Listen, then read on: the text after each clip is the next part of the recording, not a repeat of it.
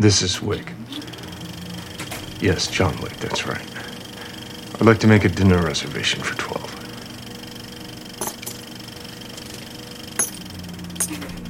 Hello everybody and welcome to the movie calendar. My name is Lee.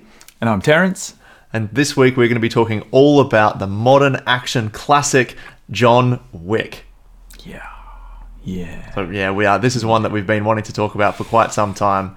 It's one of my favorites. I don't know how much Terrence actually likes this film or dislikes this film, so I'm excited to kind of jump in and have this chat. But this being the first action film that we're doing for the movie calendar, we're probably going to get a few new listeners and new viewers, hopefully. So welcome to you. If it's your first time, I'll give you a brief rundown as to how it all works and why we're doing it. If you've been here before, you know the drill. Time codes are in the description below. If you want to jump straight into the film discussion, you'll be able to see it down in there. If you are listening to this in the audio format through your podcasting app, we do have a video version, which is how we would prefer it to be seen. And if you are watching us on YouTube, then you can listen to it on your favorite podcasting app as well. But yeah, did you want to give a quick overview as to why we're doing this, Terrence? We are doing this because we have all been in that situation where we are just looking for something to watch. And wouldn't it be great if you could just look at a movie calendar? We couldn't find one. Actually, I didn't look. But I think it'd be great if we could create one. So we have set the task to create a movie calendar where every episode we are going to place the film that we talk about on a movie calendar. We want this to be not just our decision, we want you to help out as well. So, you know, when we announce our movies, think of the perfect date that you could watch this film on and get in touch with us. Email us. We've got an email. It is themoviecal@gmail.com. You can tweet it to us. Our Twitter handle is @themoviecal.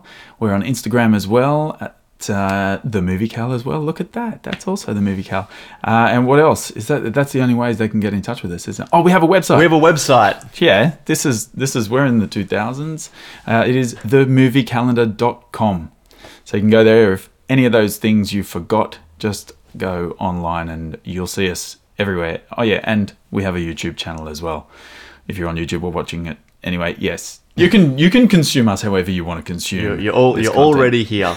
Feel free to take advantage of the chat down at the bottom of the YouTube clip as well. If you any questions or any comments, feel free to leave them down there, and we'll see those and we'll respond accordingly. Yeah. Super excited to start talking about John Wick from 2014, directed by Chad Stahelski and David Leitch, who came from the stunt world before making their directorial debut with this awesome film. Yeah. You said you weren't sure if I liked this film or not. This film is something that I've only seen a couple of times.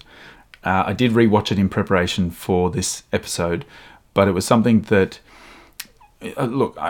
like a lot of people who do a lot of things with their partner, my wife and I like to watch movies together.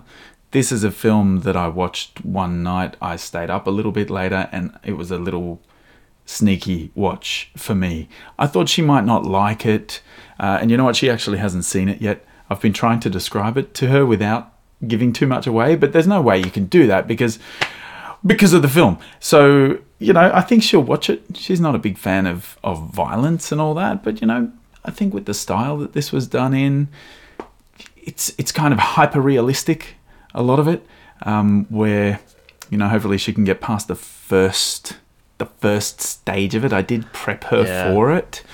It's a big hurdle to get over for first-time viewers. Yeah, I think she's still in that phase of, I can do it, because she wants to enjoy it. She wants to see it for the cinema that it is. But, you know, anyway, I really enjoyed it. I've seen it a number of times, as I said, and it's very cool. So I'm glad we get to talk about this.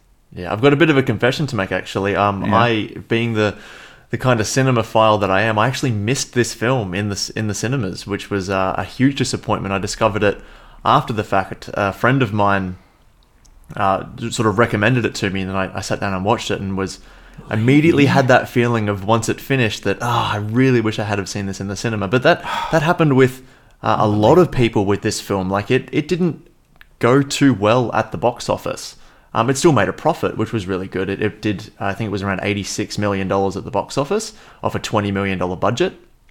And then you account, double that for marketing. So it's kind of doubled its money, which is good enough to merit a sequel. But this movie really found its audience at home with DVDs and Blu-rays and streaming. I think it really kind of is almost at that cult status. It hit quite quickly, which normally takes films, a longer time to do. So me and a bunch of other people as well around the world have sort of discovered this film after it was released, which is really cool. Yeah, exactly. We're both in the same boat. Do you think that's a Keanu thing? I mean, the same thing happened with Matrix, right? It didn't go. No, Matrix was huge. Really? Matrix was a monster when it came out. Yeah, huge. It was a beast. It was just the lead up, wasn't it? They weren't sure of how it was going to do. They didn't know how to market it. It was like it's such a weird movie. But then I think word of mouth really got to the Matrix. But I'm sure we will talk about the Matrix at some point in the future. That one will probably definitely make an appearance on the calendar somewhere. But for now, definitely it is the John Wick show. Yeah. Okay. All right. Let's start. Let's talk about how our two directors created this scene, the world, the whole scope, the stage that John Wick lives in. Yeah, they've got a really interesting kind of origin story, I guess. I'm a big superhero nerd. You can probably see the paraphernalia in the background. Yeah, they've got a really, really cool history. So they come, as I mentioned briefly at the start, they come from the stunt world. So they have been stunt doubles and stunt coordinators for many years. Chad Stahelski, who is the first named director on this film, David Leitch is second. He was the stunt double for Brandon Lee on The Crow. A lot of people will know that film as a cult film. If you're not aware of it, it became infamous for the film that Brandon Lee was killed on. He was killed on set, and Chad Stahelski, being his stunt double, filmed the rest of the movie on Brandon Lee's behalf. So that the scenes that they hadn't done yet, they just did a lot of wide shots and background shots because he had the same kind of movements as him. So that's kind of where he got his big break, and he stunted for Keanu Reeves in the Matrix, and David Leitch has been a stunt double for the Jason Bourne series for Matt Damon, as well as being a stunt double for Brad Pitt for a number of projects as well. Now these guys met sometime in the early 90s, and they formed a production company, a stunt production company called 8711, where they would film stunts and edit them so that they could pitch them to directors. It was like the first time that this had kind of ever been done. It was really revolutionary.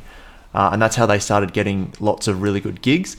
And it kind of put notches in their belt of learning how to direct. They were kind of inadvertently teaching themselves how to be directors by framing up these stunt scenes that they were choreographing and editing them together. They were kind of, unassumingly teaching themselves how to be directors. So then when the script for John Wick hit their desk, and Keanu wanted to do it, they're like, we're the guys. We have to do this with you. And then, as they say, the rest is history. I think it's a really cool story of how these guys became directors. It's so cool. Pave your own way. I didn't look into these guys. I haven't, before. Actually, today was the first time I jumped on and thought, let's look these guys up. I try to just enjoy the film, and I like picking out details of it. And I think, oh, Lee, you can do all that. You probably have already. You're that person in this thing that you and I have. I'm okay with that. But I looked them up, and I saw. I looked all cool when you just said that that Chad was stunt double for Brandon Lee, and I was like, yeah, I know that.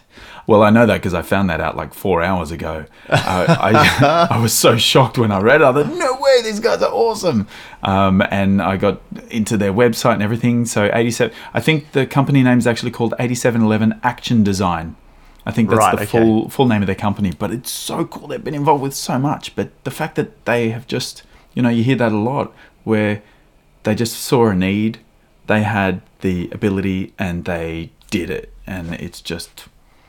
it's just turned into something incredible that's touched so many action films that we all know. So many actors they've worked with. It's just huge. There was a gap in the market that they saw and took advantage. They also, both of the guys worked as well as working as stunt choreographers on films before directing. They would also do a bit of not co-directing but assistant directing or second unit directing. So they would film things like, second unit directors kind of do a lot of establishing shots of cities and things like that. So they kind of developed an eye for it their entire careers. Yet they've kind of just been on this trajectory, kind of unbeknownst to them, that has just led them to this moment where they've been ready to do John Wick, and it shows. Like, these guys came out of the gate swinging. This film is incredible. It looks amazing. The stunts are just incredible. Was this their first film? This was their first film, their debut. So absolutely hitting the ground running with this one. There's a handful of directors that come to mind where their first film has just exploded. Like Jordan Peele with Get Out, Quentin Tarantino with Reservoir Dogs. Like, there's but most people will kind of do a kind of smaller film first and then kind of work their way to it. But these guys were ready. The perfect sort of amalgamation of just time and happenstance for it to come together. And as a cinema audience, we are forever thankful that the stars aligned for it to happen. I know at least I am. I think this film is awesome. It's so good. Where I actually heard a little bit while I was just looking today. There's a little bit that they have a podcast on their own site as well. They've got audio files, and there was an interview with Chad where they actually pronounce his. They make a deal. They make a pronunciation. They go, right, we have to say it's Stahelski. Stahelski is how you pronounce his name. I've heard a million others. Anyway, so it was really cool because they were talking about how it was really great to be able to direct the whole film, especially as action directors, and not split the film up and not have to hire someone who just did the action and someone else to do the story. You could see that it was done the whole way through, and even some of the quiet scenes were shot like action scenes with as much drama, and they put so much attention into making sure that the cinematography matched the same, I guess, not attention to detail, but the same impact that a fight scene would have, so that it hits you just as hard as a fight scene does. So it was a nice little thing to hear that they were really proud that they could take it right through and do what a lot of other directors can't do, because they could fill that niche, that hole in the market. On where you're from. Yeah. So I think they did something really clever with whilst we're on the subject of cinematography. The DOP on this film's name is Jonathan Sela, or Sela. It's S-E-L-A. I think it's Sela. Yeah. But anyway, he does a phenomenal job with the lighting and just the shot design of this film. I'm sure that this film was storyboarded to death. They would have had storyboards everywhere trying to set up all the shots, and they would have done a lot of filming of the fight scenes in warehouses before taking it onto set. So they would have known what they were making, almost shot for shot. I actually thought film. I thought this came from a graphic novel. This could It seems like it. Yeah. Every shot could be transposed onto a page inside of a frame, and graphic novel, even computer game. I thought, is this a movie of a computer game or vice versa? Is there a John Wick game out there now? I don't know. No, this is all... There should be. It was so stylized. No, actually, there is a John Wick game. It's called John Wick 2 and John Wick 3. Oh. I love those films. I think they're amazing. But they evolve into kind of video game territory, which I do admire. But no, like the way that this film is shot for the story, like it's the perfect combination of sort of the writing and the visual storytelling coming together, because it's in such a heightened world. Like, whilst it kind of exists in New York, like it's set in the real world, there's this kind of underground assassin league, essentially, that just no one knows about, and it's sophisticated and well funded and organized. And so by shooting it in this really hyper realistic way, or hyper unrealistic way, this kind of really over the top over the top way with the lighting and just the way that the camera moves and hyper or doesn't move when especially in the action scenes, like they make sure that you can see everything. Yeah, it was just it was a really clever way to have a kind of a defining feature of the film in just the visual storytelling being just so unique and over the top. It kind of sets you and eases you into this world as well that is so over the top itself. Yeah, it's really clever. I think they do that with the intro, with the not the backstory, but the lead in. They give you a really nice dressing up of who John is. So you can really empathize with him, and you're allowed to get angry with him when he gets angry. It's not just a guy who's done bad and you know that he's got a temper, so he's going to go and he's probably going to get a gun and go crazy with it. And this is, you're really with him from day dot. He's gone through absolute heart-wrenching despair, and then everything else happens. Yeah. And it's just, you can almost justify his actions, and then you look, and then you're able to see, oh man, his secret weapon is that he's the world's best assassin. This is cool. It's so cool.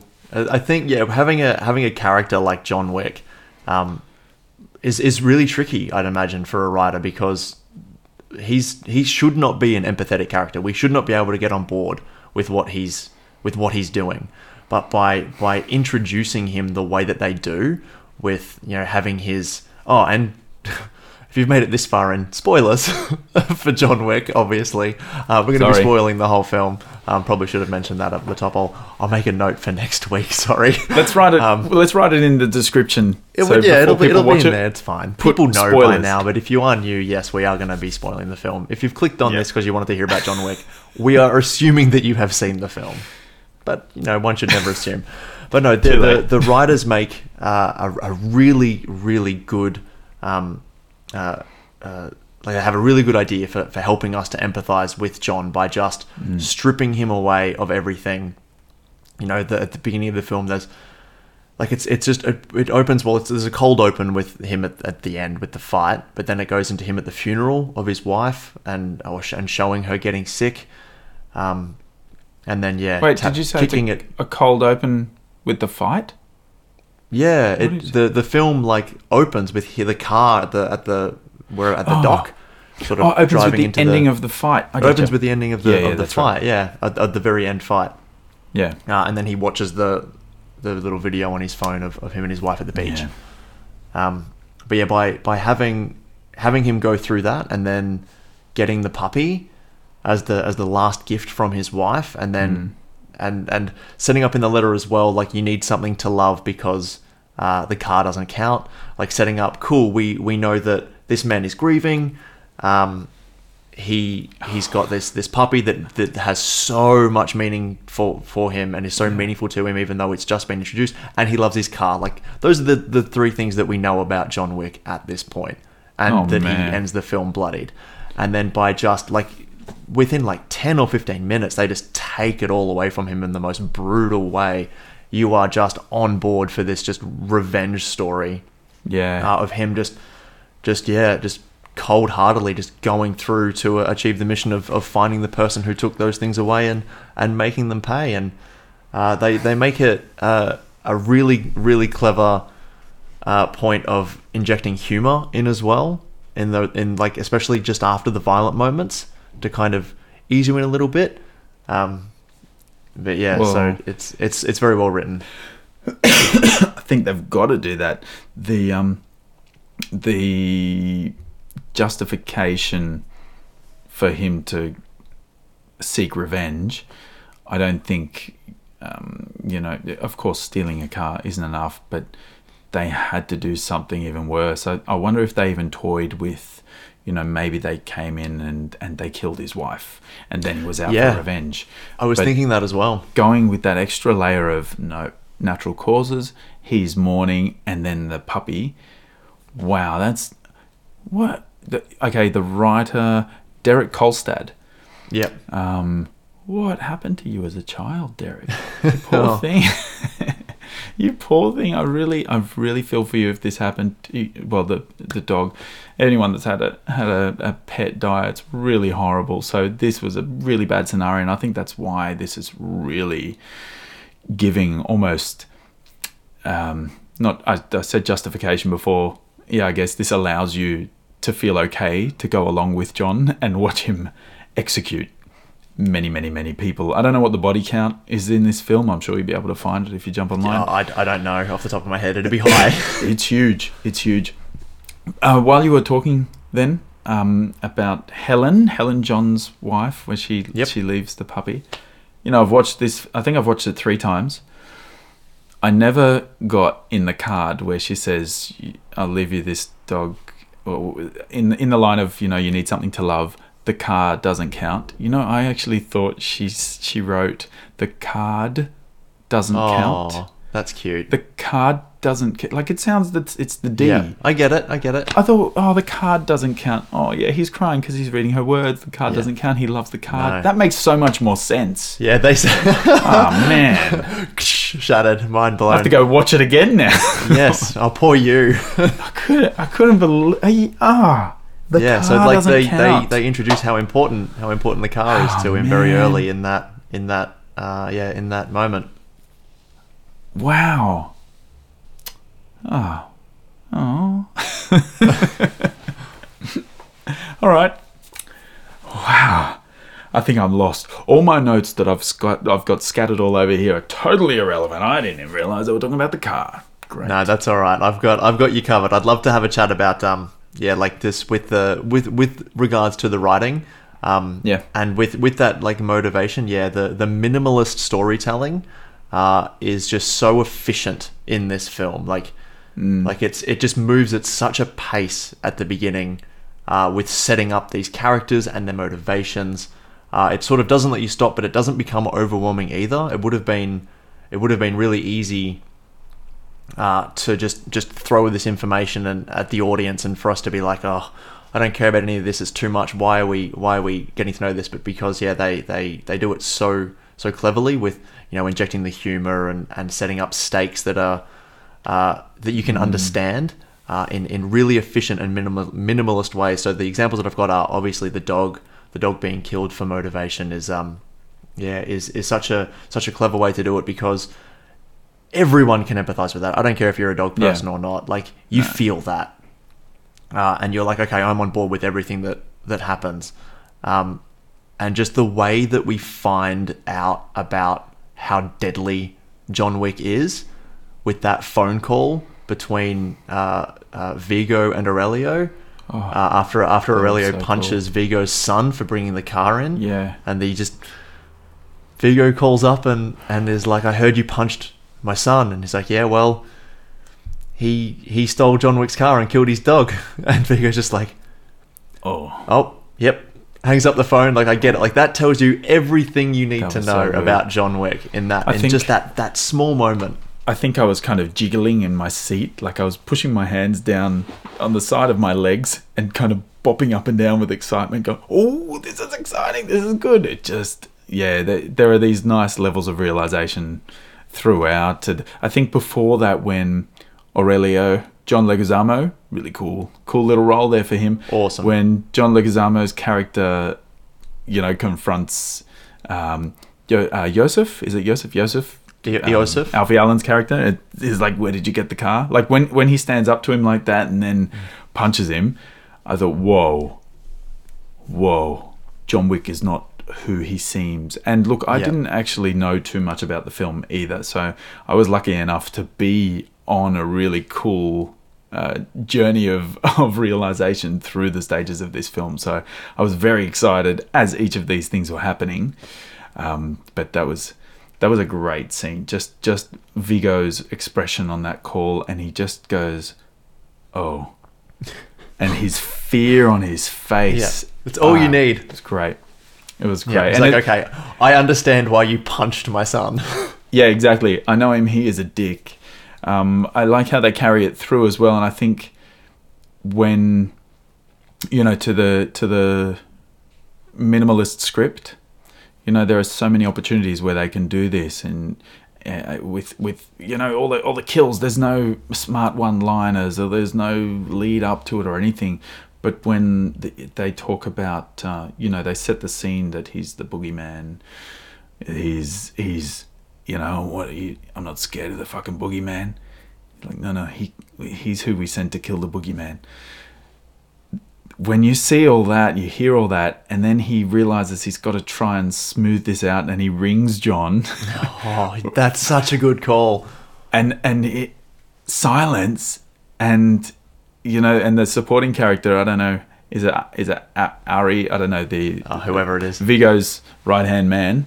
Why would you choose that guy as a right-hand man? He's like, what did he say? Why would you ask what did he say? You're not a 17-year-old girl who's just, had her boyfriend on the phone and you broke some weird news. What did he say? Enough. And is it enough? Oh, yeah, I think so too. The script sets him up so well. When there aren't too many words, you've got to make sure that the words you do use are appropriate.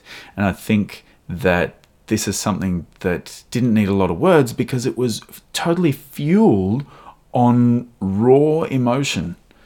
That was it. He didn't need to explain to people. He didn't need to tell people, yeah, I'm back. He just was acting. He was just on a mission. That was it. Yeah. I think in that moment as well, Viggo, and this is the way that I interpret it. People obviously are open to all kinds of different interpretation, but I think Viggo knows in that moment that his son is dead. Oh yeah. Yeah. There's nothing I can do. He's like, I'm going to try. I'm going to throw resources at trying to keep my son alive. But yeah, I can see it in his face. Well, his son's dead. They use it threw me a little bit. They use text on the screen, not necessarily for subtitles, but when just adding to that heightened reality of the world. That's where I think hyperreality is a good way to do it, and it is extremely stylized, and that's why I thought this must be a computer game, but it is very graphic novel-esque. The font they use, the way they've bolded and they've enhanced some words.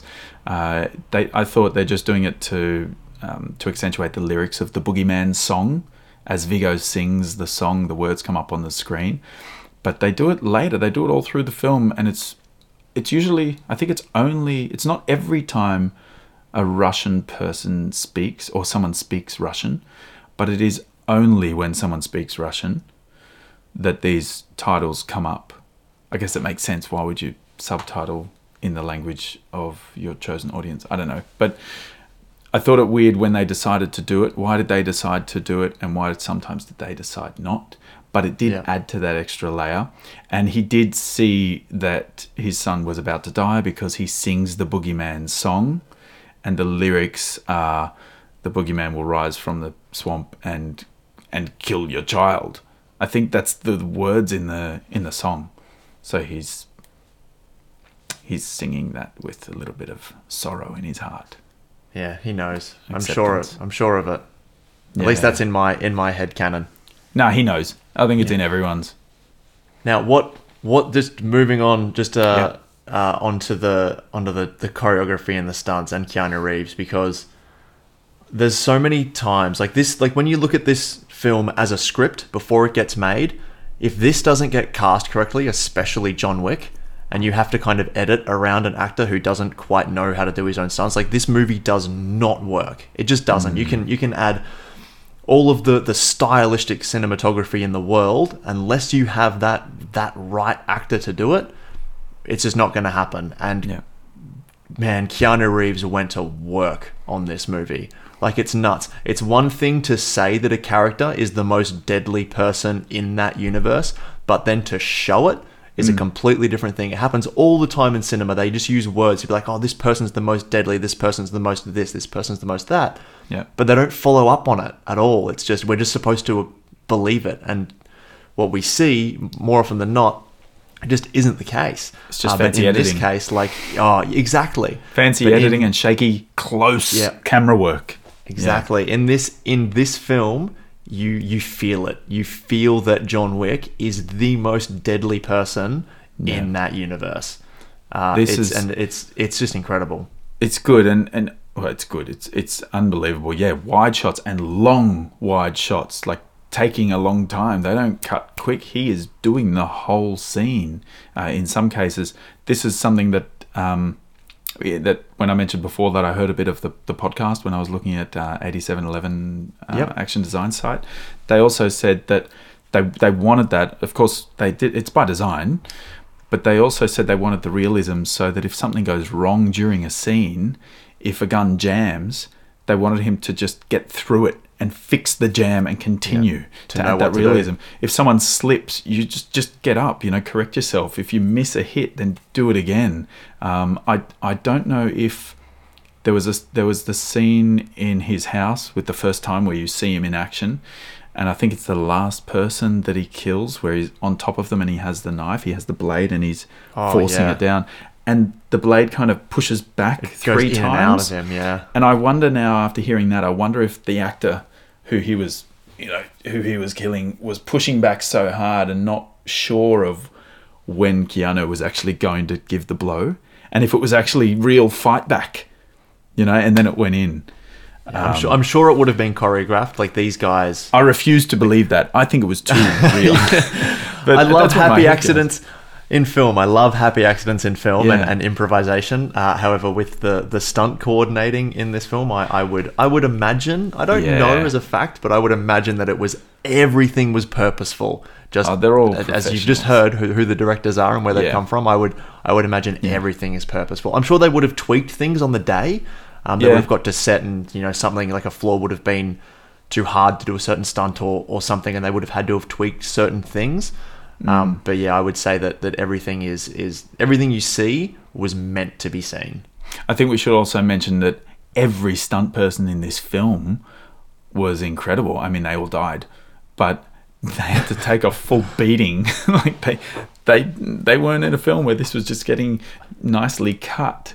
They were getting a full thrashing from Keanu and in long takes. They had to put equal effort into their role as Keanu did too. Look, this choreographed fight movie, I would have happily just watched all the fight scenes of this. I'm not a big fight scene person. I don't go to look for action movies, but this was. It was great. It was very different, and I think it is because of the way that they've lit it, the way that they've shot it. Everything was beautifully framed. I heard once, and it was many years ago, that if you look at any film and you could freeze any frame, if you could, happily frame that on your wall, that's a good sign of incredible cinematography. Yep. Which doesn't sound too out there saying, but I think this one absolutely you can do it. Yeah, there's a film that's going to be coming up in the calendar. I'm not sure when, but it is the definition of that. No spoilers as to what it is, but sorry, Terrence. Don't tell anyone. Okay. I'll say two words, and some people might get it. And this person's done a lot of films, but Roger Deakins. And that's it. If you don't know who that is off the top of your head, nope, then that's fine. He is probably, arguably, the best cinematographer who has ever lived. Okay, cool, good. Well, it's going to come up, right? Yeah, but then now, and just to touch back on it, because I mentioned it briefly at the beginning, this film had a $20 million budget, which that might not. Yeah, that might I just not had mean a light go out. Oh my goodness. Fully professional. Terrence is going to fix that. Keep your eyes focused on me. If you're listening on audio, that's not going to affect you. Keep listening on me. Focus on me for now. A $20 million budget might not mean a whole lot to a lot of people. People don't know what budgets are on films, and that's fine. I'm a numbers nerd. I'll do it for you.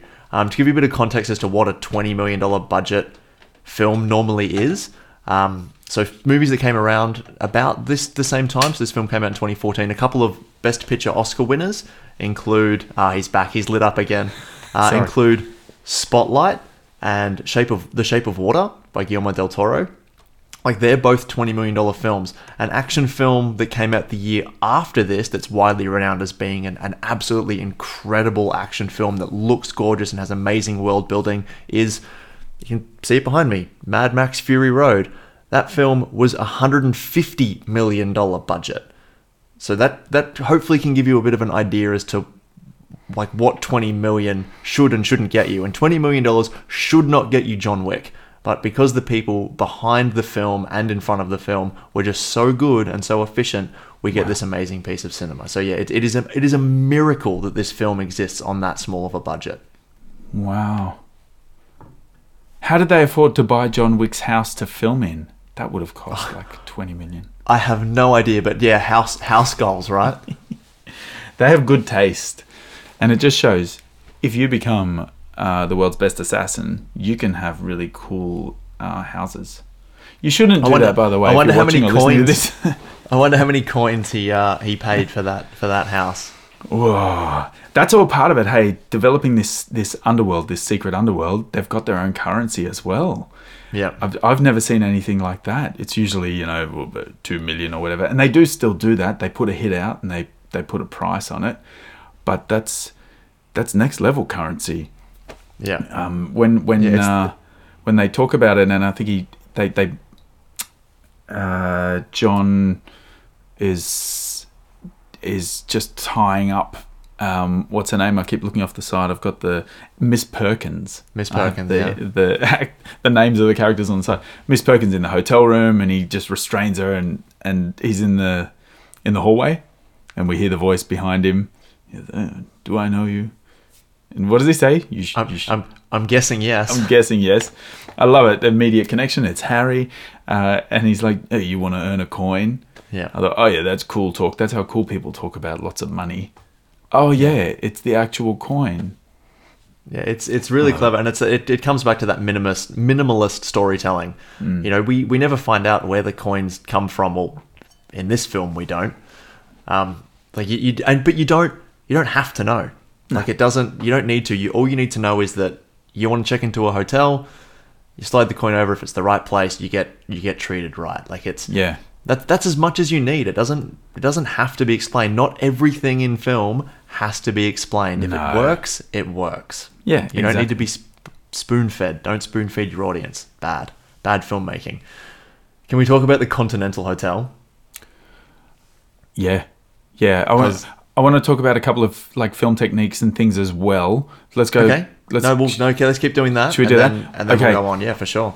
One of the things I really liked with the storytelling of this is the way they did a lot of intercutting or parallel kind of cut frames. I don't know what the actual term is, but during storytelling, it was almost always happening where one person was describing a scene and they would intercut it with something that was happening at the same time. Yes, so I understand. Yeah, when Viggo is telling the story about of who John Wick is, and how the bodies that he buried on that day laid the foundation for our empire now, and it's showing him in his house sledgehammering the concrete from in his walking basement. into his basement, opening the door with that shot. Yes, and that one is really interesting because as Viggo gets really close to his son, they're like face to face. He's getting really angry. As he gets more and more angry in his telling of this story, that's when John is using the sledgehammer, and every time they cut, he is hitting the concrete, and it just has this shattering ding sound of the metal of the sledgehammer, and the sound of that resonates through the scene with Viggo as well. So I looked this up as well, the way they use sound in film, or the sound is the diegetic sound. Have you heard of this term, diegetic sound and non-diegetic? I have, yeah. So it's really interesting how the sounds that we see in a film, if the sound is something made by something in the environment that the actor is in, it is called diegetic, meaning the character can hear it and we can hear it. A phone ringing and then they answer the phone ringing is diegetic sound. So you would hear the bang, the strike of the sledgehammer on the concrete, but then the sound, the ringing of the sound would go into the other scene of Viggo teaching his son about the boogeyman. But you can hear this ringing overtone through it as well, so it carries across. They do this, so that was one instance of it, and I'll just say a couple of other times where I noticed it.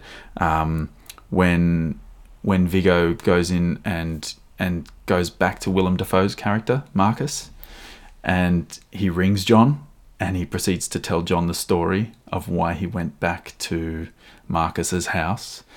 And all the while, John is turning his car around, racing back to him, right into when he's walking in the house, and Viggo is still on the phone, telling him the story. Not at the same time, but that's where the cutting happens, and you realise they've kind of cut them to overlap each other. I love that technique. That's, Tarantino plays with those time jumps as well, really well in Pulp Fiction, for example, But that was another one. And then the first time I saw it was when the opening scene, where in the opening scenes of the film in John's house, and he wakes up in the morning and he goes to the bathroom, and he looks across the bathroom bench and he sees all of Helen's makeup and all of her bathroom stuff. And this is how they created really nice emotion as well. And while he's in the bathroom, you hear this beeping sound, this shrieking beep, just a constant beep, and you're not really sure what it is. You think it's him, just his head's ringing. But the way that they cross that monitor into the hospital monitor, the machine that goes bing, is that was really nice. And they even changed the way the sound is with their EQ. Reverb goes away and you can hear it as if it's in the room. That moment was really, really tough. A tough journey to go through as well. But that I think they were really nice techniques that they used there a number of times. Really nice ways to wrap up storytelling without having to, lay it out for us. So that was one thing I think they did really well. I loved the editing with that. The other thing I saw with the way that they created these worlds, because there were two very distinct worlds. There was Keanu's world, John Wick's world of utter grief and despair and sorrow and nothing left to live for. It was cold. And every one of his scenes, I think it was every one of them where it was about his world and we were connecting with him, was color graded to be this really ghastly green-grey color. It was easy at the beginning because it was early morning and the house was mainly light colors and you don't really think much of it. And then the raining scene in the cemetery, and it lends itself to that atmosphere. But every other scene through that where it's really just John, even when he's in the hotel on his own, he's in his own head and he's living with his own demons and his own heartbreak. But whenever we're in the assassin's world, full color, bright, over the top, hyper realistic color. And I haven't worked out the way that I can kind of not rationalize it, but I wish I could say this one means despair and this one means joy, because I don't know if it's joy. Maybe it was once for John. I don't think there's a whole lot of joy themes in this one. But when it comes to, you look at shades of grey versus brilliant colours, that's one of the first things that you think of in terms of emotion. So I think it's something about this was his life. He used to live this and he didn't know anything apart from it. That was life for John, and he was great at it. And at some level, he probably enjoyed his job too, and he enjoyed what life was. So it was evidence of him stepping back into it, and that was how visually they created the two worlds. I'm still yet to wonder why they created the Assassin's world in such beautiful color and incredible lighting and vibrance and I don't know. I think because it was so because it doesn't exist. It's false, right? It's fiction. Yeah. Like this underground society doesn't really exist, as far as we're aware, at least. So yeah, by making it that really over the top look and that hyper realistic look. Just kind of helps you to ease you into that. I'd imagine if it looked gritty and realistic, it wouldn't be as believable. Yeah, and surprisingly enough, that was his world. It was the gritty, realistic. All the shadows were totally crushed. There was no tonal range in anything that was in any sort of shade. Yeah, he's grieving. Yeah, all through the film. Yeah, until the very last scene, he's still in grief, but he's in color. Yeah. No, that's really cool. Right. Yeah. All right. Well, there were big important things for me that I really wanted to mention, but I jumped in before you said let's go. Yeah. No, light and sound is super important. Yeah, just a little bit. Yeah, no, I wanted to have a chat about the Continental, the Yes. hotel that John visits when he kind of dips his toe back into the world of the world of the assassins again. Mm-hmm. And I love this inclusion into the world. It's such a fun thing to have this hotel that has this secret background to it where it because he's been out of the game. John's been out of the game for years. So he doesn't know if it's the same place or not. So he, when he goes and meets the concierge at the hotel, the hotel manager says, "Is it the same? Is it under the same management? Same management, sir." Passes the coin across, and then he gets what he needs from there. And it's a really fun addition. And I love the play that the Continental has in the sequels as well. Not that we're talking about those today, but I love the evolution of it going forward too. And I think there's even a TV show after it called The Continental. I'm pretty sure that's right. I've never seen it, but I think it's a thing. And if it's not, then it should be. The Continental plays a character in itself. The way they shoot it, absolutely. What a great location as well. Whoever the location scouts for that. To get access to this incredible building. I don't know what it is, what it was, where it is. I'm guessing it's in New York City somewhere.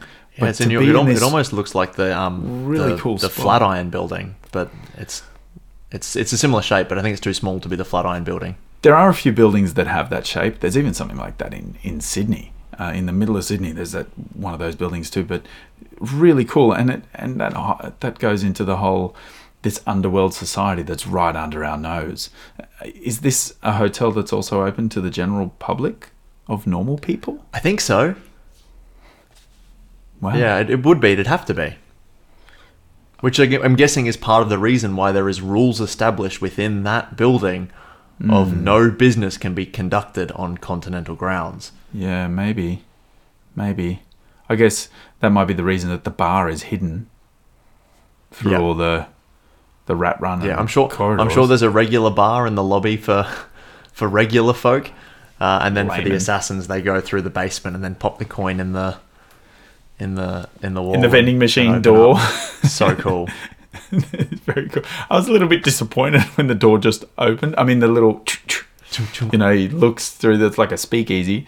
I was expecting some sort of nice mechanics of something, coin going.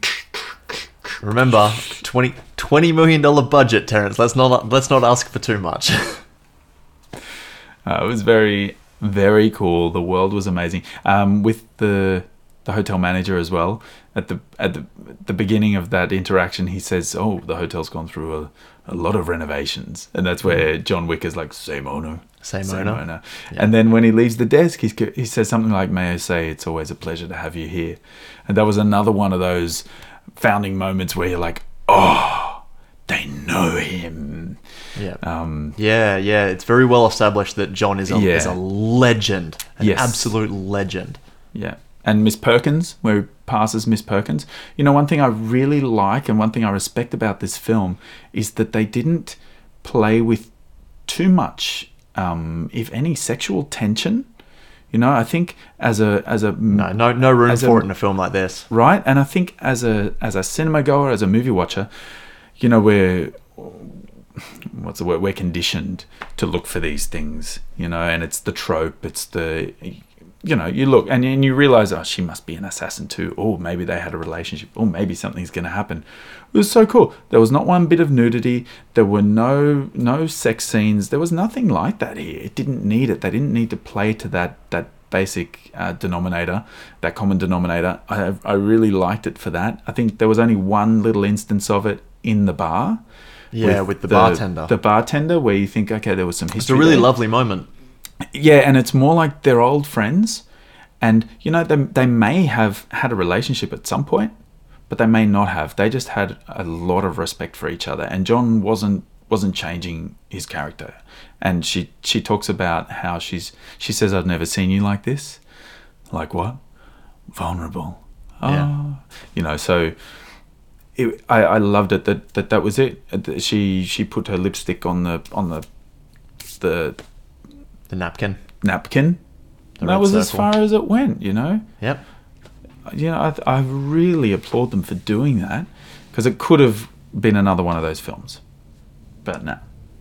They were on a path, and they did it so cool. Really, really clever world building. And yeah. I think my favourite part about the Continental has to be Ian McShane. The Winston. He is so cool as the owner of this hotel. Just this all-powerful, godlike figure, kind of watching over everyone and making sure that people adhere to the rules, otherwise they will suffer the dire consequences. Which we don't know yet. No, we have no idea. But you kind of do as well. Like, you understand that this world is just like operates by its own rules, and when Ian McShane tells you not to break them, you go, "Yes, sir." Yeah. Anything you say, sir. You're just going to be banned. You can't come to the New York Continental. You can go to the one in, I don't know, another city. And sit back, relax. He's good. I've only seen. Too funny. I can only recognise Ian McShane from one other film, and I think he's in that film without me looking it up now. Is he also in Sexy Beast? I don't know. All right, I will look it up before we finish up. I'll let you know. But I think he's really cool. He just has cool about him as well. Yeah. Oozes charisma. Oozes. He's a charisma oozer. That's exactly how I've been described many a time. That's going to that's going to be the title of his autobiography now, thanks to us. Are you talking about me? I'm sure he already has one. You're talking about me, right? I don't have an autobiography yet. Oh, you know. No, not yet. Not Embarrassing. Yet. Maybe. You're far too young for that. I'll have a few autobiographies by the time I'm 35. Oh, God. Yeah, no, the Continental sits and says nothing. I love it. I think we've pretty much spoken about everything that I wanted to talk to. All right. I mean, we could take a bit of a deeper dive into the characters. All right. Like I've praised Keanu for John Wick, but I'll do it one more time because I have to. For those who aren't aware, this man trained for 8 months, like almost every day, like 5 or 6 days a week for 8 hours a day to get film ready for John Wick, which is just such a huge commitment. And there's so many people out there that are like, oh, he's getting paid to do it and it's part of his job. Like, movies are fake. Like, they're not real. You can do it in a way that the actor doesn't have to do this stuff. Yeah. But like that level of dedication to learn all of the gun fu and and judo and gun fu. If you haven't heard that term before, it's how they refer to all of the gunplay in the film. Yeah. And it shows, like, the fact that, like, one of the scenes that happens in the red circle when he's going after Iosif, he empties his clip in the pistol that he's got, and he just instinctively just flicks out the empty magazine, pops in the new one, and then just continues on. And it's all done in one take, in one shot. I've shot a gun before. And, you know, if there are people listening to this overseas and think, what do you mean you shot a gun before? Well, this is Australia and I'm not a gun person. And I don't remember being able to see bullets from the outside of the gun, but a couple of times in the film they shoot and they run out of bullets and they look at their gun. I don't know. I'm interested if, like, is that a thing? If it's in this film with how much care and detail they have, it would absolutely be a thing. Yeah, I think certain pistols, and my education on this is the same as yours. Like, it's movies. The only education that I have on guns is movies, because here in Australia we're very lucky not to have guns. But we won't get into that here. You know what? The reason I'm going to say one more thing about that. The only reason that I have had experience with a firearm is because of movies. I convinced myself that I need to be ready in case there is a zombie apocalypse. And what if I'm in a room full of all this cool ammunition and I have no idea how to use it? That's fair. Then I was with people that happened to be able to facilitate that situation. Well, they didn't have a room full of ammo, but they they took us to a property, and it happened. It was That's fun. I always thought that firing a gun was something that I wanted to do. Yeah. Like it's always been on this to-do list to do. But as I've sort of gotten older, I'm like, no, I don't care. It doesn't. I don't think it doesn't missing matter much. If there's no reason, then why would you ever? I mean, it's a weird sensation. Yeah, it's a feeling you'd never feel in any other situation. So just ask Millie if you ever have the urge. Just talk to someone who's. I'd ask Keanu Reeves after. Before, oh sure, I've got him on the other line. He's here. He's dialing in now. But no, just that level of dedication. I think it just goes such a long way. Like because then they're able to work on the fly on any given day and change things up because they know that they have an actor who can do it. He can go the miles that the stunt guys and girls can. Yeah. Which it would be super helpful. I think Tom Cruise is another one who is just so dedicated to his craft that he makes sure he trains and trains for all of his action set pieces that he does in the Mission Impossible films. And whilst he's not my favorite actor in the world, I have to commend him for it. And I do Keanu here as well. It's really impressive. Yeah, I love that Keanu's in this film where he's the biggest badass in the world. Yet he, ask anyone, look up online, and he is apparently the nicest human being on earth as well. Yeah. Oh, wow. Really cool. Really nice. He must be so dedicated to his craft. I mean, I saw one of the videos online as well of him training for this role. And the way he just runs through this obstacle course firing range thing is just unbelievable. I thought it was a video of me, honestly. I thought it was me that day when I was able to go and fire a weapon. I didn't realize anyone was filming.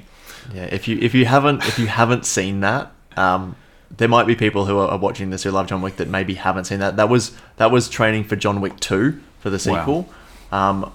If I forget to add it into the description of this video, I'll make it I'll put it in the comments to that because it is on YouTube to be able to be watched, and it's insane. It's essentially Keanu just going through a gun range obstacle course essentially with a bunch of different guns attached to him, and he's just going through them in real time, and it's nuts. You're like, okay, no, this is a guy that I don't want to be on the bad side of.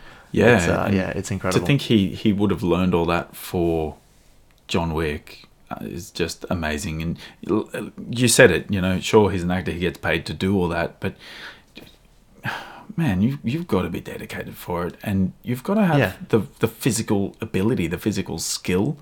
And okay, he did get trained up for it, but you know what? Good on him. He did it. Yeah. It's something that is absolutely not necessary in Hollywood. No. I mean, it is for this film, and if they didn't have an actor to do it, they just would have had to have hired a stunt person to do it that might not have had the acting chops to pull off the more sincere and heartfelt or funny moments. So, and it would have been really hard to not hard, but it would have blown the budget in editing to get another actor to do that. And I'm sure every other action film that has to do that, they've experienced that, and they're probably thinking, man, it would have been so cool if we could have just used the same actor all the way through this. He does his own driving stunts too, right? His driving is insane, yeah. And he's a full motorcycle enthusiast, so he knows about all bike riding, but driving... The driving stunts that happen in the last action set piece where it's it's in the rain and it's up on that dock. He was doing maneuvers that were so close to a massive drop that if he'd have gone off, there would have been serious injuries. You reckon he was doing those ones? He was. He was. He was in that car doing those stunts. He did. Wow. He did. Yeah, over 90% of his own stunt work in this film.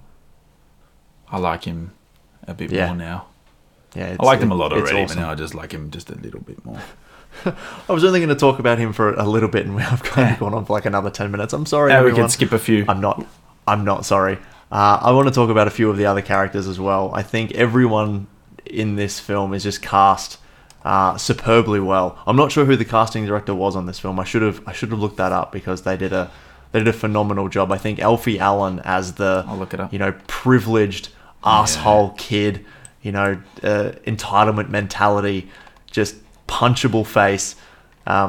He's got a face for punching. Not Alfie Allen. I'm talking about Yosef Tarasov. Oh yeah, I was character. talking about that too. Yeah. No, he does it so well. It's a difficult thing, surprisingly enough, to portray someone so vile that you can't wait for them to get shot at the end of the movie. And he does it. He does it really well. It was nearly difficult watching him in this. I mean, obviously from Game of Thrones, he's there too, and it was almost like he was. I'm not going to say he was bad acting, but he had. I'm not going to say but. No, the Russian accent that he was using, it was like he was playing a really dumb person, which he was. He was acting to act like a dickhead. I'm swearing a lot, aren't I? That's all right. We'll put the explicit warning on this episode. E icon on there. But yeah, I think he did that so well, and it was so easy to hate him. It was so easy to dislike him, even to the point where, you know, when he walks in to meet his dad after he steals the car, and his dad hands him the glass of vodka. You know, his dad and his right-hand man, they're sipping it. Such a brutal scene. He just downs the vodka, and I thought, you have no respect for your father. That was probably expensive Russian vodka.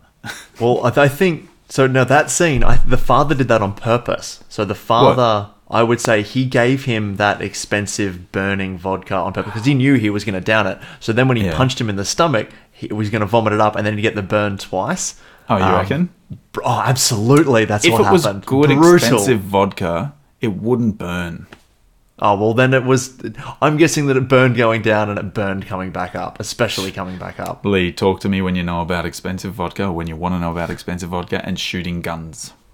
Okay, yeah. But the highlights that I look forward to in my life. And how to charisma ooze. Just knock on my door. I used to have that. I think the ooze is drying up. the older that I less get. Charisma. It's not an infinite well, that one, unfortunately. I need to take some tips from Ian McShane, I think. Who do you think character he learned from?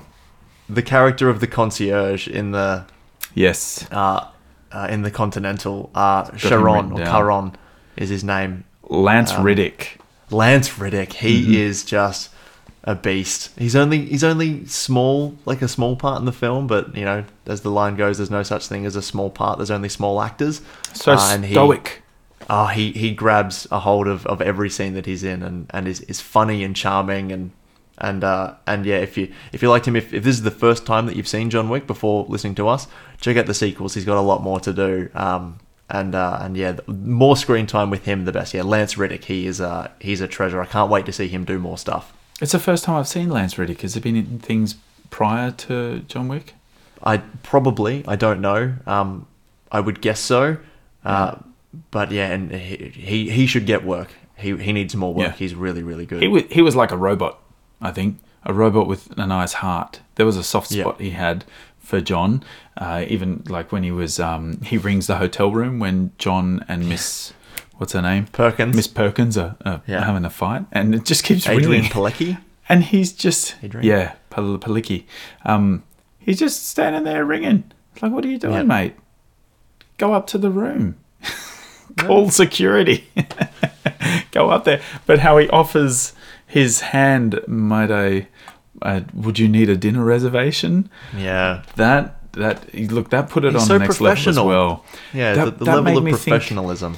Well, see, that alone, I'm thinking, hang on, so John is allowed to break the rules, is he? No. Rules were broken. Well, no rules were broken, but we know that a dinner reservation means cleaning up the bodies, right?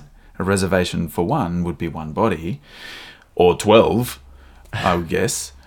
But for him to ask, do you need a dinner reservation? I don't know if that was more joking. He's joking with John, or he's saying, look, if you killed someone, I'll come and clean it up for you. I would say that even though there are rules in the Continental, there's probably that say that you can't conduct business there. I would say that business has been conducted, and it would just be it's a courtesy. Yep, you've broken the rules. We will still clean up, and then we will see you later.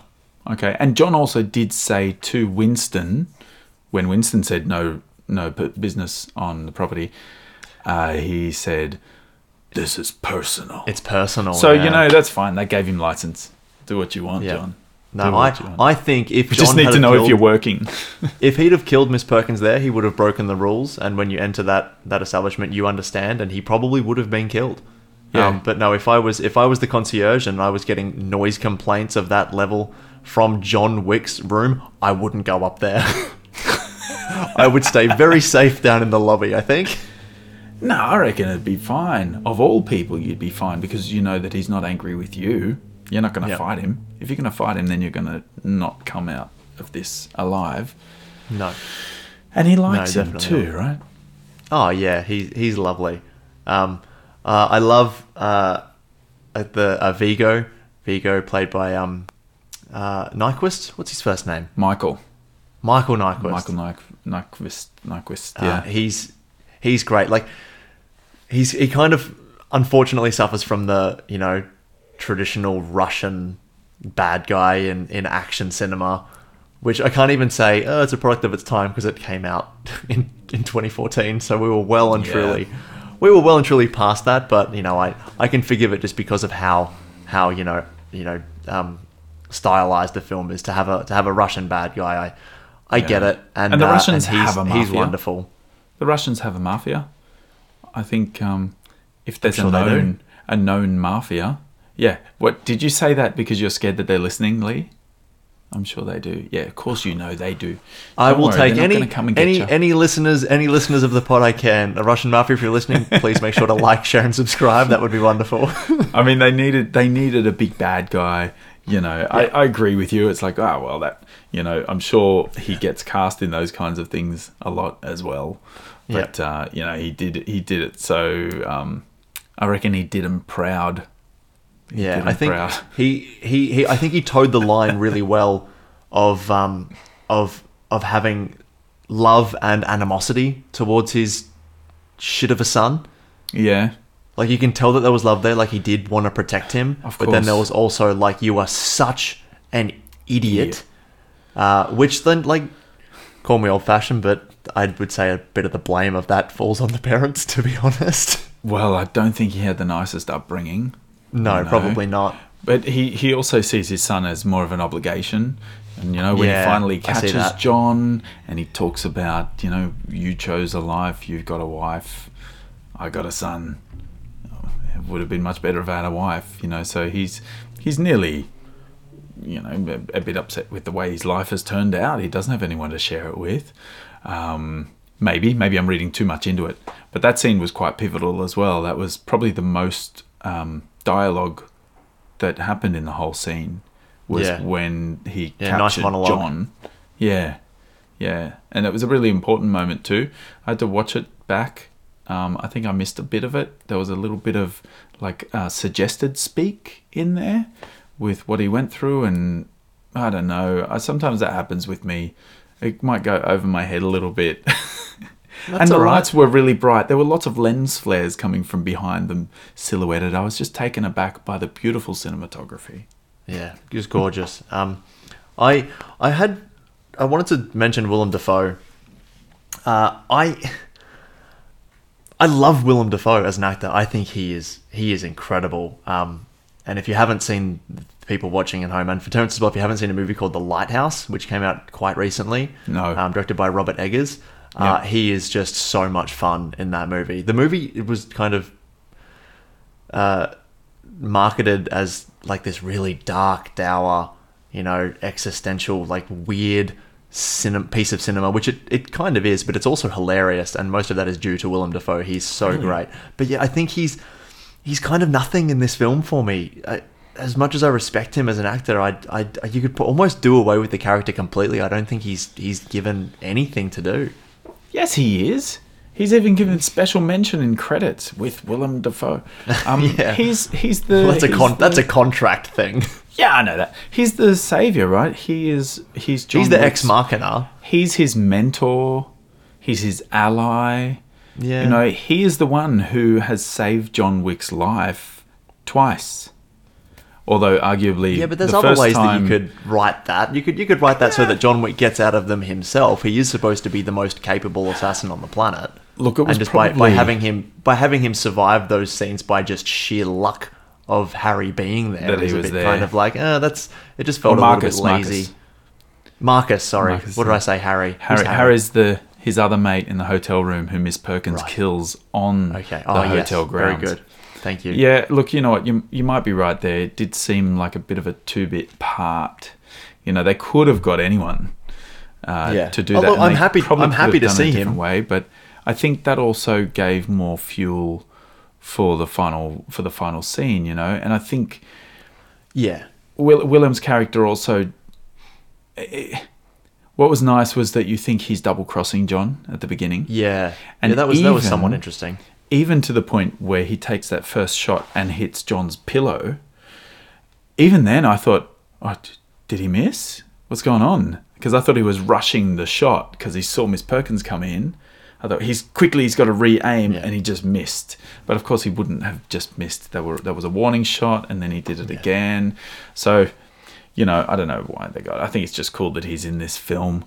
As I said, I love him. It's more the character. I should have led with that. It's more the character I have an issue with rather than Willem Dafoe.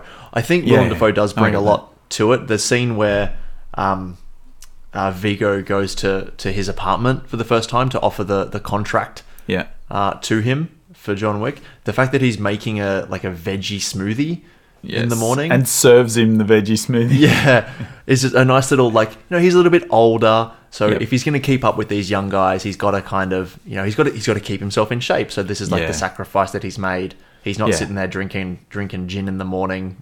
And he's in his really cool New York terraced apartment thingy. Love that apartment. Love it. And he's earned his stripes. He was probably one of the best assassins at one time. There's a reason that he's coming to him to see if he can kill John Wick, but he knows that there are ties there. But I think, look, that was a mentor role. They had to get someone really old as well.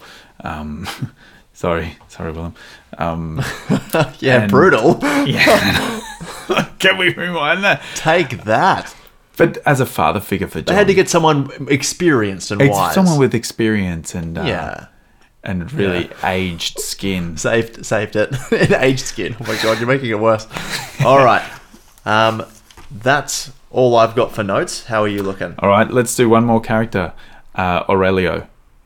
John Leguizamo. Oh, John Leguizamo. Yeah, my god, yeah. I keep forgetting that he's in this film. Yeah, he's great. I love him. It was so cool. I really expected him to have a bigger part, but I'm glad that he didn't. He didn't need to have any more screen time. He was in there just as much as he needed to be. When he turned around and you see who it is, I was like, oh, yes, this is going to get real cool now.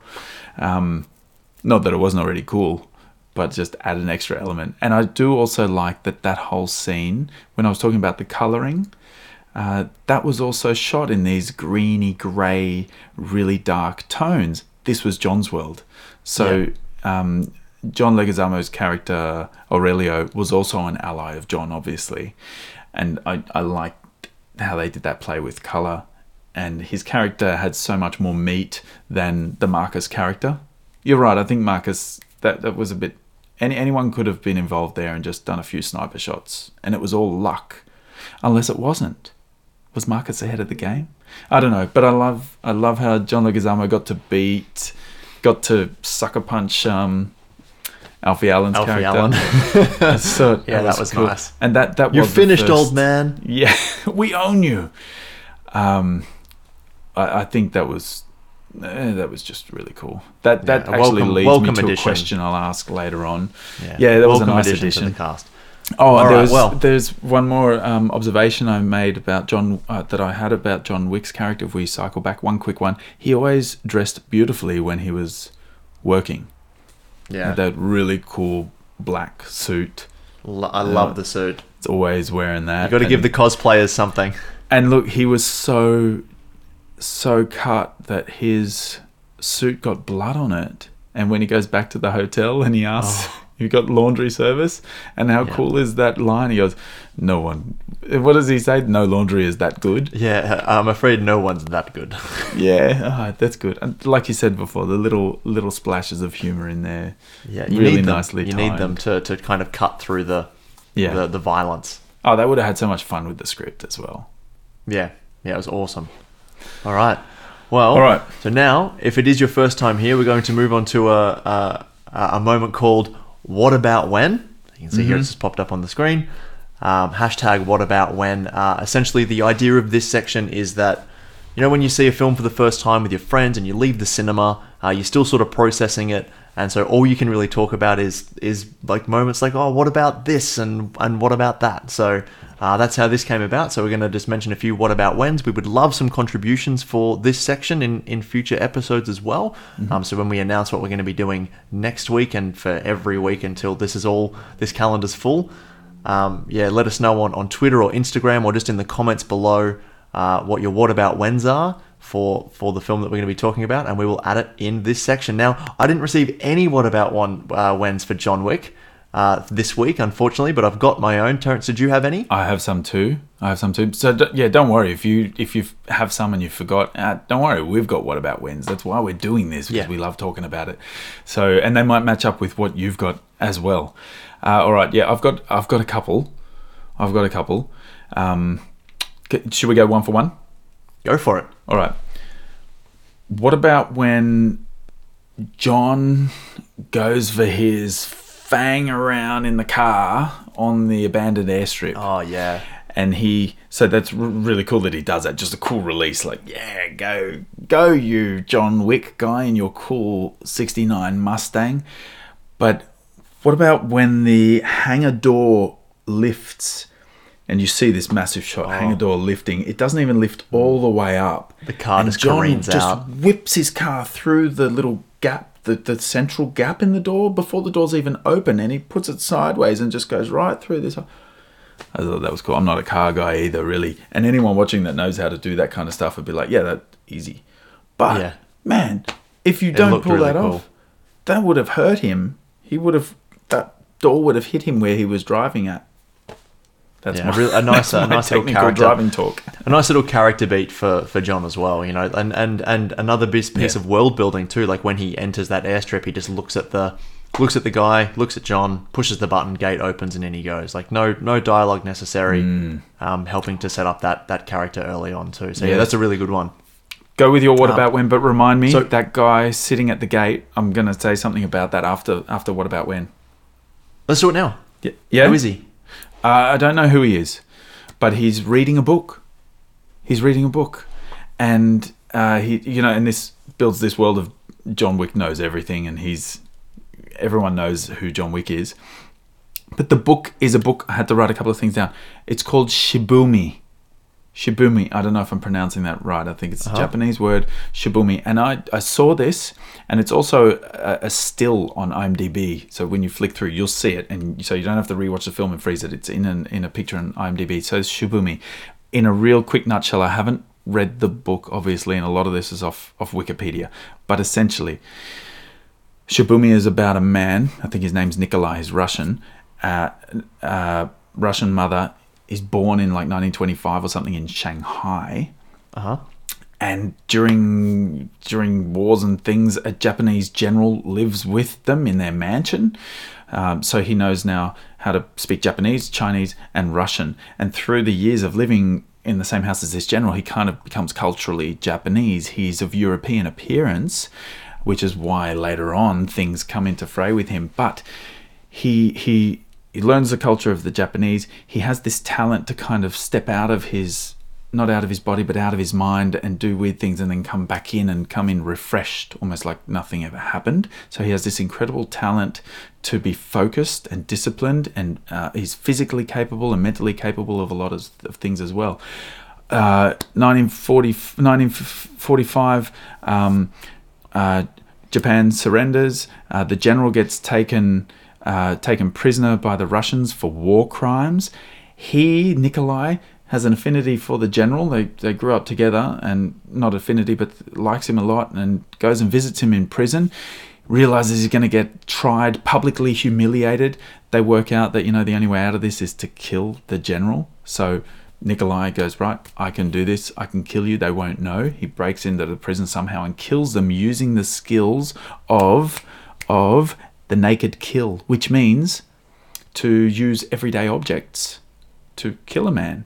And if you remember, Viggo tells his son that this man, once to get where he is, killed 3 men with a pencil. And that is actually taken from this book, apparently. So that scene. So this guy then gets captured by the US. They torture him. A lot of things happen. The US then contact him, and they locked him up in solitary confinement as well. They contact him and said, we need someone who can speak Chinese fluently, speak Russian fluently, and has European appearance. Right. And he said, I'll do it, but you don't have to pay me anything. Just tell me the addresses and the names of the people that tortured me. So, because he was in isolation and solitary confinement or whatever, they tortured him. And they said, revenge sure, rampage. You did. And he became the highest paid assassin and the world's most famous assassin.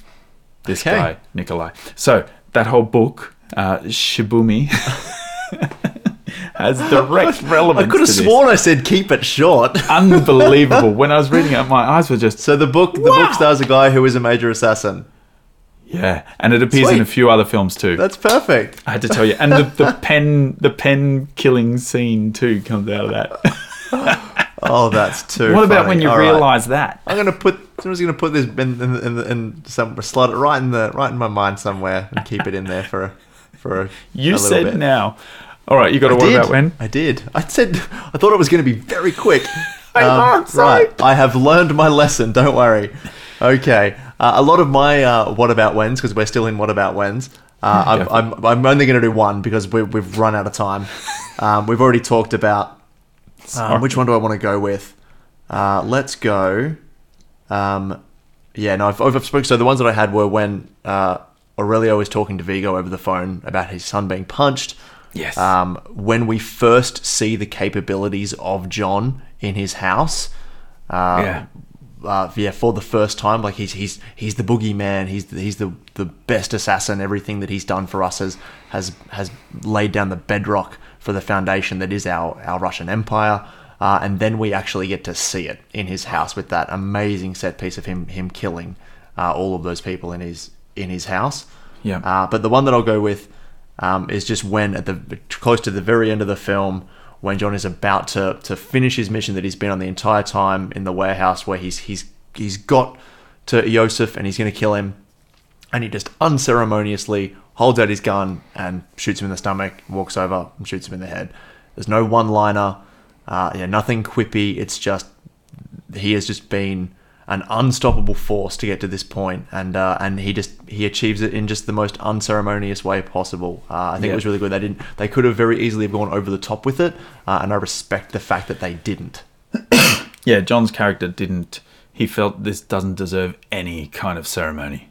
Yeah, no talking. No, you deserve this. Nothing. It was really good. He deserved it. He got it in the way that he should have got it. Okay, cool. What about when the cops come to his front door in that first big massacre scene? Evening, John. Evening, Jimmy. That whole exchange was beautiful. He peers in. Oh, you're working again. What does he say? Just sorting some stuff out. Just sorting some stuff out. Okay. Right. See you later. John. I love that. Hi, Jimmy. What about in that scene, how he smashes the guy's head over the back of the kitchen bench? Yeah, that's a brutal. That's a brutal kill. I hate even saying that. And when John does that diagonal shoot up through the wall behind him, when the two of them are either side of the wall, that was cool as well. That's awesome. I like that. That's all my what about whens out of the way. Yeah, sweet. That's all I got. What about whens? Perfect. If you want to get in a what about when, Twitter, Instagram, comments below. Best way to do it. Yes. We have an email as well, the moviecal@gmail.com. Mm-hmm. That's more for what's coming up now, which is, it's time for the moment we've all been waiting for, the movie calendar. So now we're going to place the film onto our movie calendar. Yes. Where it'll be on there. So then on that day, if you struggling to figure out what to watch, you'll be able to flick to John Wick because there'll be a story to go along with it.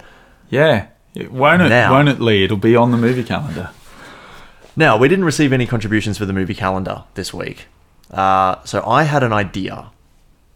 It started with an idea as to where this was going to go. And as mentioned at the very top of the episode, the production company, the stunt production company behind this with Chad Stahelski and David Leitch is 8711 or 8711 Action Designs. Or whatever. I'm just going to call it 8711.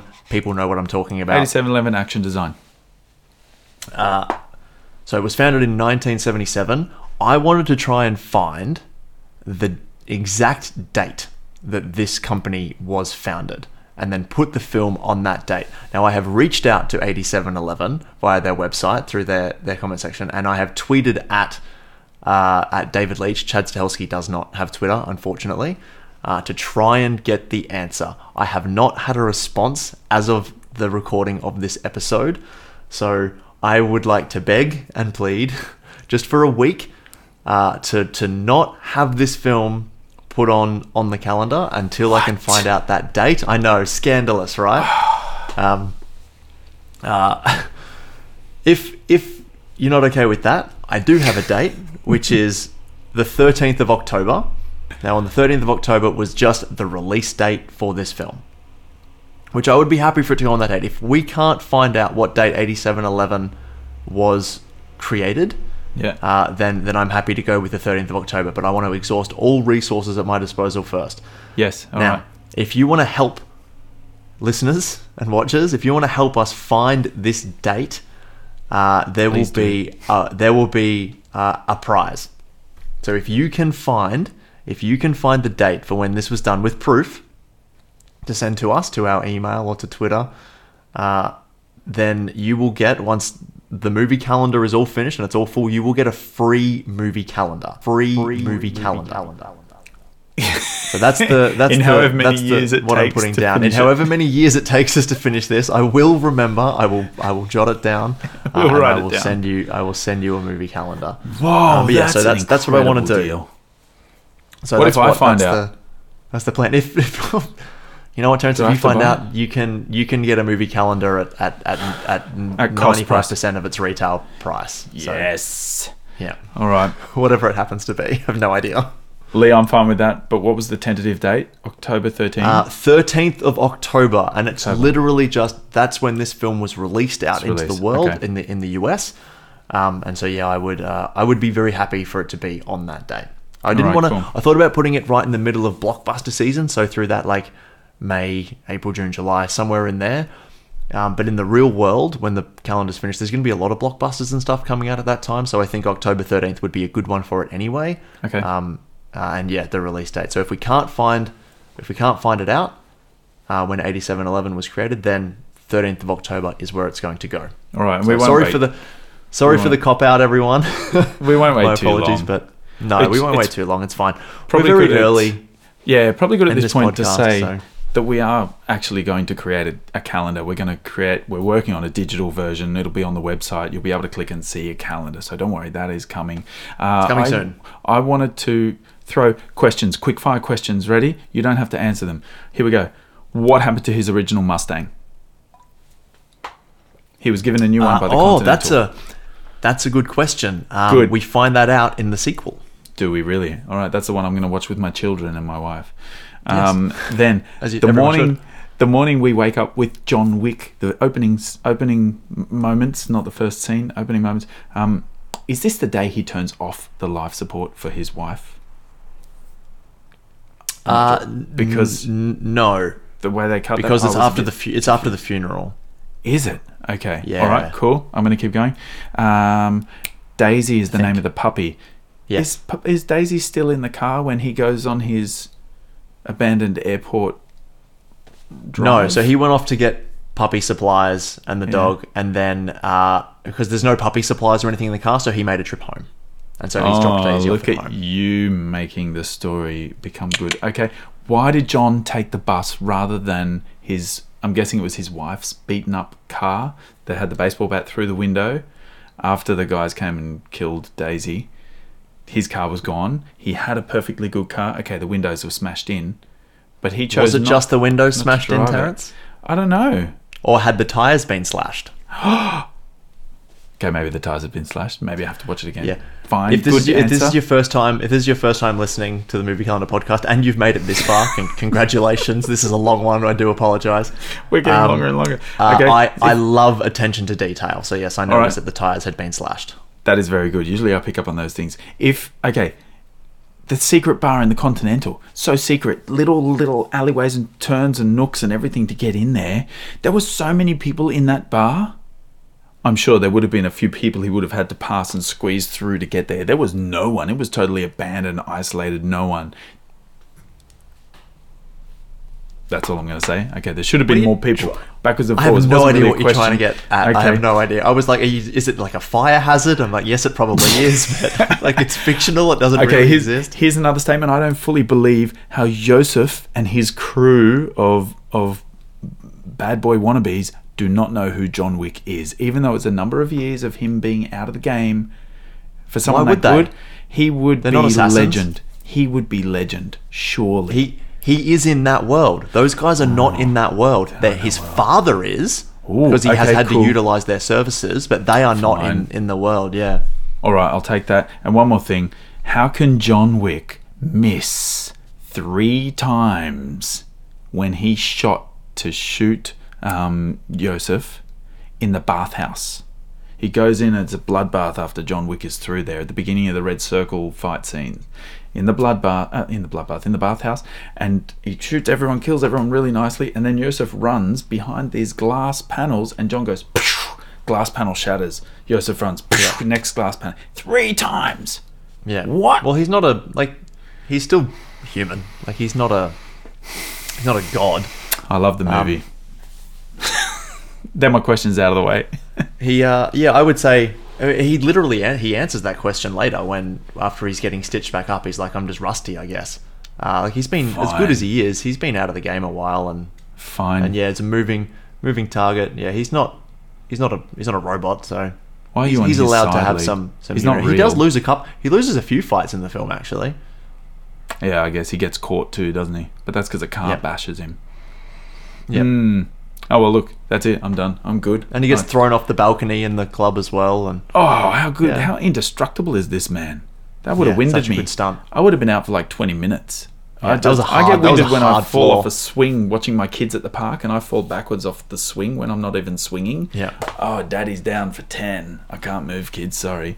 That would have killed me. How perfect is the little poop that little Daisy does? yeah, I in the know yard that was in the definitely morning? fake. Oh, that was it's not so real. sweet. Trust me, as a dog owner, that was not a fake poo. That was not a fake poo. No, sorry, it wasn't a real one. Oh, look, I'm All good. right. I got it all out. We Sweet. All right, didn't well- do much shorter than any other episodes. No, that's fine. I honestly thought this one was, and I say it every week. I know I do, and I'm so sorry. I honestly thought this one was going to be a bit shorter because I did not take nearly as many notes. I thought if I don't take as many notes, it's going to be shorter. Wrong, didn't work. So next week, I'm just not going to make any notes, and we'll see how it goes. No, I'm not going to do that. And I won't talk about Shibumi. I love next week's film. So next week's film, Oh, yes, we this are is the going to be next thing. talking about. So here it comes. Now you've all heard of the name Taika Waititi, I'm sure, director of Thor Ragnarok and episodes of The Mandalorian on Disney Plus. Jojo Rabbit. Jojo Rabbit. Wow, he got his start making comedies, small comedies in New Zealand, his home country. And one of those we're going to be talking about next week, and it is Hunt for the Wilder People. I am so excited to talk about this movie. I think it still might be my favorite comedy of all time. I'd have to look into it, but every time I put it on, it's incredible. So I can't wait to talk about Hunt for the Wilder People coming next week. So make sure you get in your hashtag #WhatAboutWhens. Yep. And think of a date. and yeah, if you that you have might a wanna put story it. to go along with the date for this film, let us know and we'll put it on the calendar just for you. That's a good point. Don't just tell us the date. Tell us why you want it on that date. Yeah. Email in. That would be a good way to tell us the date, or leave it in the comments below. But if you leave it in the comments, then it's public, and then people will know. So Yeah. we want people to be surprised. Email. If now, right at the end, before we finish, if if you've made it this far and you're still sticking around, huge thank you. This is still such a young podcast for us, so we are still trying to get it out there. We don't want to sort of, do the usual beg for subscribers and stuff. If you're here and you're already subscribed and this far in, that's great. The one thing you can do if you are on YouTube is to just tap the like button. That will really help us gain visibility to people who would enjoy listening to us and discovering us. And if you're listening to us on the podcast app of choice, most people listen through the podcast app on iTunes. You can give us a review straight from app. It would really help. 5-star rating. Yeah, whatever. If you've made it this far, you're probably enjoying it, so I would hope it would be a 5-star. But yeah, just leave us a nice review, and that'll really help us to get discovered. And we love feedback as well. Email us. Let us know if there's something that we could do to make this a better experience. And, we'll do a movie that you are going to love, and hopefully you're going to love all the movies that we talk about. But yeah, we love feedback, and that's kind of what's shaped it to this point as well. It changes all the time. We are new to this. We're having a great time. And we do appreciate everyone that watches, everyone that's talked to us. Some of our friends and family, my friends and family, are talking to me that I haven't spoken to in a long time as well. Yeah. Hey, Mum. Really cool. Yeah, it's nice. I'm really enjoying it too.